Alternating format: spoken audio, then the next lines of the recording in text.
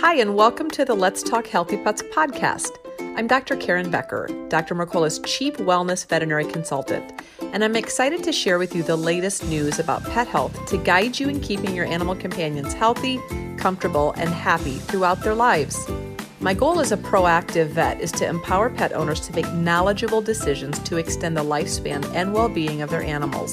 If you're looking for more pet health tips, you can also subscribe to my free daily newsletter at healthypets.mercola.com. Thank you so much for listening and enjoy today's podcast. I'm Dr. Karen Becker, and I am so thankful that Michelle has nominated Dr. Henry Stevenson as a game changer. And Dr. Stevenson is here with us to talk a little bit about his passion, the type of medicine he does, and why he's so passionate about helping his patients heal to the best of his ability. So thank you, Dr. Henry, for joining us, and congratulations on your Game Changer Award. Thank you. Yes.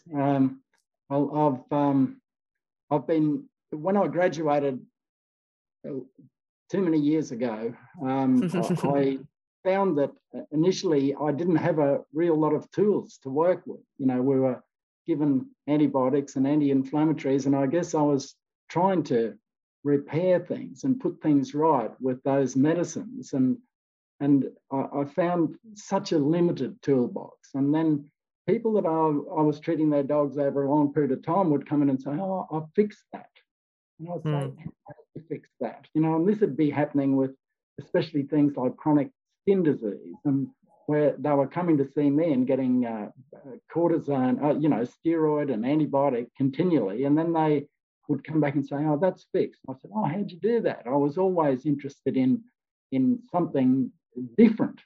And I remember a few people coming and saying, "Oh, I fixed it with this homeopathic stuff." And I'd say, "Can you look at it? What is it?" And I started studying that. And from there, I realised that I had only been given a limited toolbox by my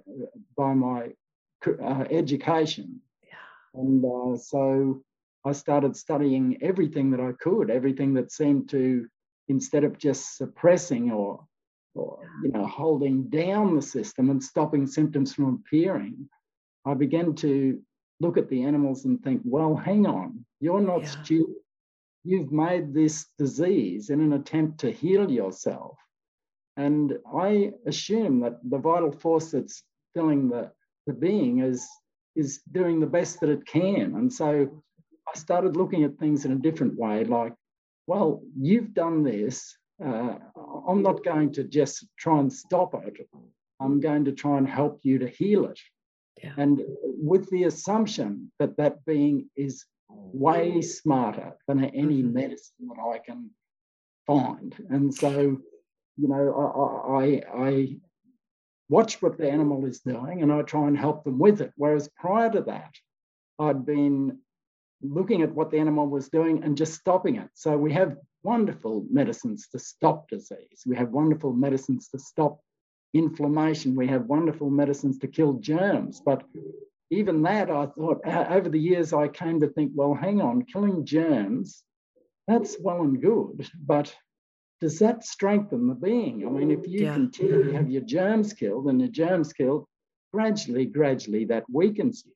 And not just by ruining your gut and taking out your liver, but it teaches your system not to actually work and not to kill its own germs. And I always think of anti-inflammatory medicine in a similar way. I think, that we have a pain and take it away, and then with a non-steroidal thing or a painkiller of some sort, and then we have another pain and we take it away. And I think sometimes we train even ourselves from a young age, and they have children and give them Panadol for this and Panadol for that. And I call it the autoimmune Olympics. I think that sometimes we're training our bodies not to make a response, whereas, we should be looking at what the body is doing and trying to help that do it and get it done and fix it. How can I strengthen you so you can do what you're trying to do?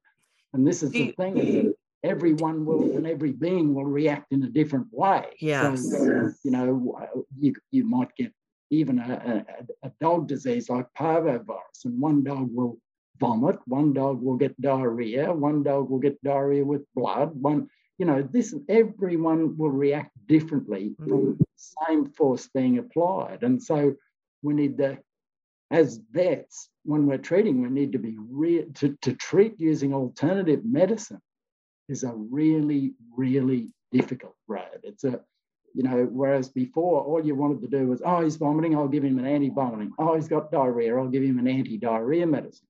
When you become an alternative practitioner, it's a very hard road. You have to look, when is the vomiting? How is the vomiting?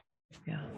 What sort of diarrhea is it? Is he straining? Is he sick? Is he going to bite me? I have a different medicine for an axe murderer to a saint, and I have everything in between. So I can see why all the vets are not using this work, because to suppress is easy, to cure is very, very difficult. And you have to have a lot of years of experience. You have to study endlessly. You have to be deeply into it to watch the vital force and what the body is doing.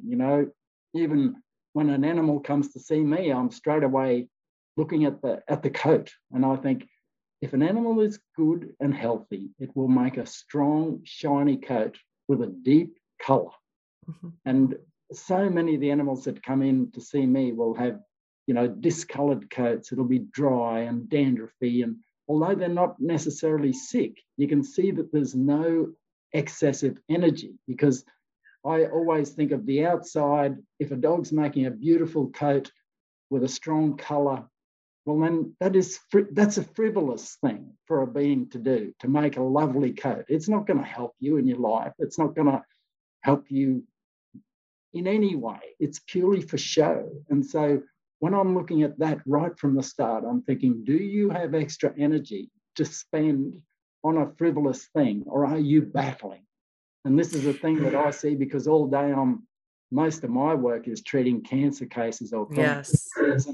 And often an animal will come to see me and they won't have any hair on their belly. And I'll say, oh, did he just have an ultrasound done? And I say, oh, yes, he had an ultrasound done 6 months ago. And I'll look, there's no hair grown back. And I think, well, there you go. This being is very, very busy, deep inside, trying to look after something, and has no extra energy to go and make sense. So I have a question for you, Henry. When you came, you were like me, you graduated from veterinary school, you were very inquisitive. Yes. And I believe that I have wondered many times, every veterinarian I know has been presented with cases from their clients saying, I just fixed my own animal that you couldn't fix. And I have wondered, I'm like you, being curious and having a drive and a passion to fix my patients. Of course, the question would be, how did you do it? And if they tell me about an herb or a supplement or a technique or a modality that I was unaware of, I would research it to the hilt, because I wanted to learn how and why that patient got better. What I find it interesting that not all doctors want to do that there are many, many doctors that hear about modalities, treatment protocols that they are unfamiliar with. And instead of saying, it's curious to me that you fixed your own dog, or that Dr. So-and-so used something I've never heard of to fix the patient, I think I'd like to learn more about that. But that is not necessarily the case. Oftentimes, there is more of a fixed mindset coming from other medical practitioners, where their response is, I didn't learn that in veterinary school, therefore, or I looked to see what my other colleagues thought of it, and they have not used it either. You must be wrong. And I'm going to continue, even though I can't necessarily offer the patient anymore. And all I could offer would be euthanasia or amputation or some dramatic, potentially expensive procedure that maybe the client can't afford. They are unwilling to even look. I don't like the term alternative medicine at all, but they are unwilling to look at alternative modalities. Yes. That aren't alternative medicines. It's a different way of healing. But even the term alternative medicine kind of connotates that there's correct medicine and then there's an alternative. There is only medicine. and how the body heals and responds, we can call it different types of medicine. I prefer a term called functional medicine, which means we start with, if it is a lifestyle rooted issue, then we start with the roots of lifestyle disease, dysfunction, and degeneration, and we backtrack how and why the body broke. If it's not genetic, probably something in the animal's immediate environment. Let's go figure out what that is. And then use the least toxic modalities to try and stimulate a healing response. And you are doing the exact same thing. What is it that why do you think some doctors just say, no, I am unwilling to expand my toolbox beyond what I learned? Do you think it is fear, or do you think it is criticism that if they didn't learn it in vet school, it must not be viable, and so therefore they should not be doing it? Where do you think the breakdown is in communication between different forms of doctors? I think it is a really difficult thing, Matt. And, some people are very open in every way in their life. And I guess we're all on a same mountain, just climbing different parts of it. And I guess,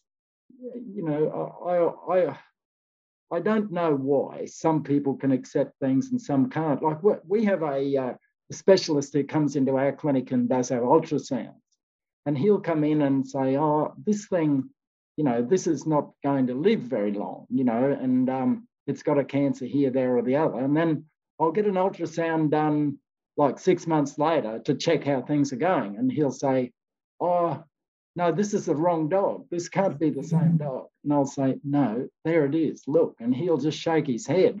But yet that man, who's a very, very clever specialist, never really comes to me and says, how did you do that? Yeah. He just shakes his head and smiles and just walks amazing. off. Isn't it amazing? It's amazing. Yeah, it is. And so he's busy in his life. He's learned a whole lot of stuff. And we're all different like that. I remember this was a difficult thing for me. I remember when I was quite young, and I knew that homeopathy was a very powerful thing, and alternative medicine in general could do a lot of wonderful things. But I thought, oh, well, treating a cat abscess is a different matter. The cat comes in, it's been bitten, it's got a big swelling filled with pus. And the idea is you open that and you give a heap of antibiotics and it goes away. And it usually works okay. Not all the time, 80% of the time, the cat gets better. And I thought, oh, I can't do this anymore. And so I started using some homeopathics on it. And I would use homeopathic medicines like Heparin sulf or silica. And all of a sudden, the things would go away often even without opening up. But then a strange thing happened, which was these animals who had always gone out and fought other cats and continually got cat abscesses seemed to no longer be so aggressive, seemed to no longer go and get a cat abscess anymore. And I thought, now hang on, I've treated something and it's worked and that's fine.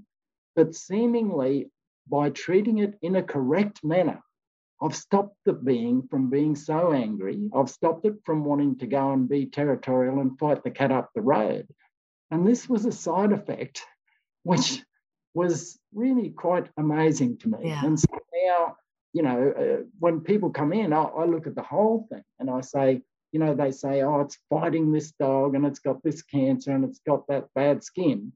And I look at all of it and I say, righto, what we're actually after here now is not just to fix the skin. I'm not interested in the skin. I'm not interested in the cancer.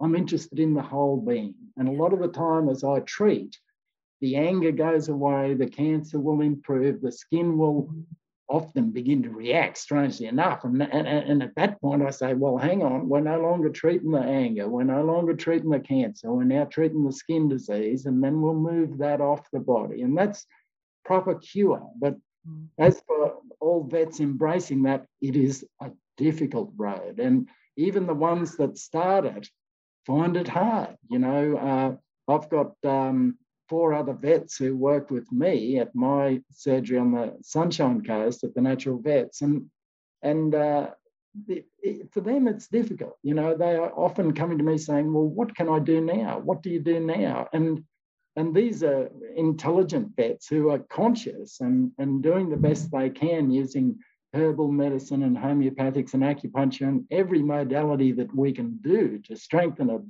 a being. And for them, it's still really hard. And for me, every day, the job is not easy. I don't go in and look, oh, he's got an infection, here's an antibiotic, and off you go.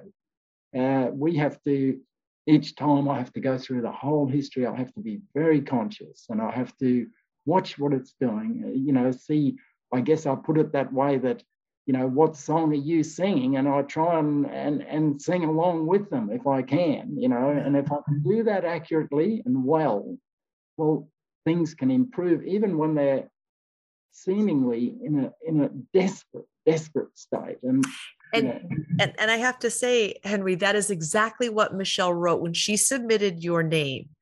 She said, what Dr. Henry does is provide hope with such compassion and tenderness and refusing to give up while maintaining quality of life, were her exact words. I have to ask, you are providing this amazing gift to your clients, and you as a perpetual learner are doing everything in your power to learn and apply to make your patients the healthiest versions of themselves. And you've had a long and very rich and fulfilling career. What do you love most about your work? What I love most about it is the continual challenge. I mean, every vet can say, well, I want to see the animal get better and I want to see the owner happy and so on. I mean, every vet will say that, even ones using the antibiotics, and the steroids. They're all trying to help. Of course. We all are. And that's a pat sort of answer. For me, what I want is actually what turns me on in that regard is that people come in and they say, well, the cat's abscess got better, but now he no longer fights. And I go, whoa, this is kooky and this is wild, but also each day to go in and it's a real challenge. I can't just go to sleep and dispense drugs. I have to be really sharp. And so it's like going in each day and playing an intense game of chess. You have to watch, you have to listen, you have to think, you have to be conscious, you have to use everything at your fingertips when you're trying to get cure. And so it's that challenge and the result of that challenge. So that's what is the good thing about my work. I know I go in there, I'm going to have to be on my game and consequently at the end of that, I feel good, Henry, if people are hearing or listening to this interview and they think, I've never heard of this before, or this resonates with me. This makes sense that I would not just treat a symptom, that I would chase cure, and I will do the hard work. If people wanted to learn more about you or what you do you have a practice website? Yes, we do. Our practice is called The Natural Vets, and it's on the Sunshine Coast in Queensland, Australia. It's not very much sunshine at the moment. It's a big flood, but we do work for people all around the world these days. A lot of our clients are local and from Australia, but we also do Zoom consults all over the world. Beautiful. It's beautiful. And what a lovely service.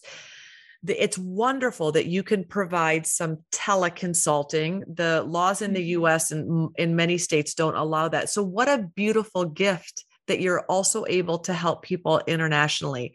Yes. It's just amazing. Henry, if you could, with all that you've learned, and that certainly you're still learning, and all of these amazing resources and tools that you have gathered to make your toolbox as efficient as possible to hopefully affect cure, what would you want the world to know?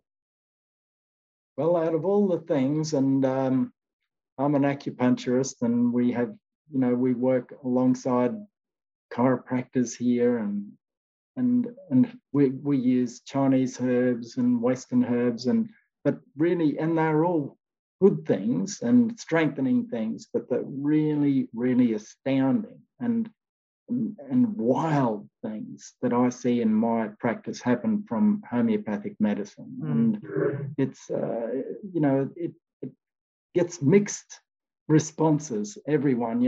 Often I wouldn't say I'm a homeopath, but because people laugh about it. But really, 485 million people in the world use homeopathic medicine. And it's wonderful. It's astounding. And every day, I've heard other homeopaths say, oh, look, I go off to work and I think this is kooky and weird. And I come home from work and I'm going, whoa, this is great. It's amazing. Astounding things happen in it. And it gladdens my heart that there is such medicine in the world. And everyone really needs to know that. It's gentle, it's cheap, it's wonderful. So that's that. That is wonderful. Your clients, everyone that is blessed to be able to be under your care, has to feel the same, that they are so indebted and grateful to have a doctor that comes into work every day saying, I have to figure out this problem. And the fact that you are as passionate as you are tells me that you are doing exactly what you were put on this earth to do, and you're doing it beautifully and so effectively. And what a light you are to your clients, but also in terms of spreading information now internationally, that you can through technology be able to help animals internationally that are desperate for a bigger picture and desperate for an expert chess player. We are so thankful that Michelle nominated you for your Game Changer Award. And what a beautiful gift you are giving to the animal kingdom in terms of utilizing homeopathy and other non-toxic modalities to really make it your goal to cure your patients. It's beautiful. And we're so thankful that you are doing what you're doing. Thank you. Thanks very much. Thank you.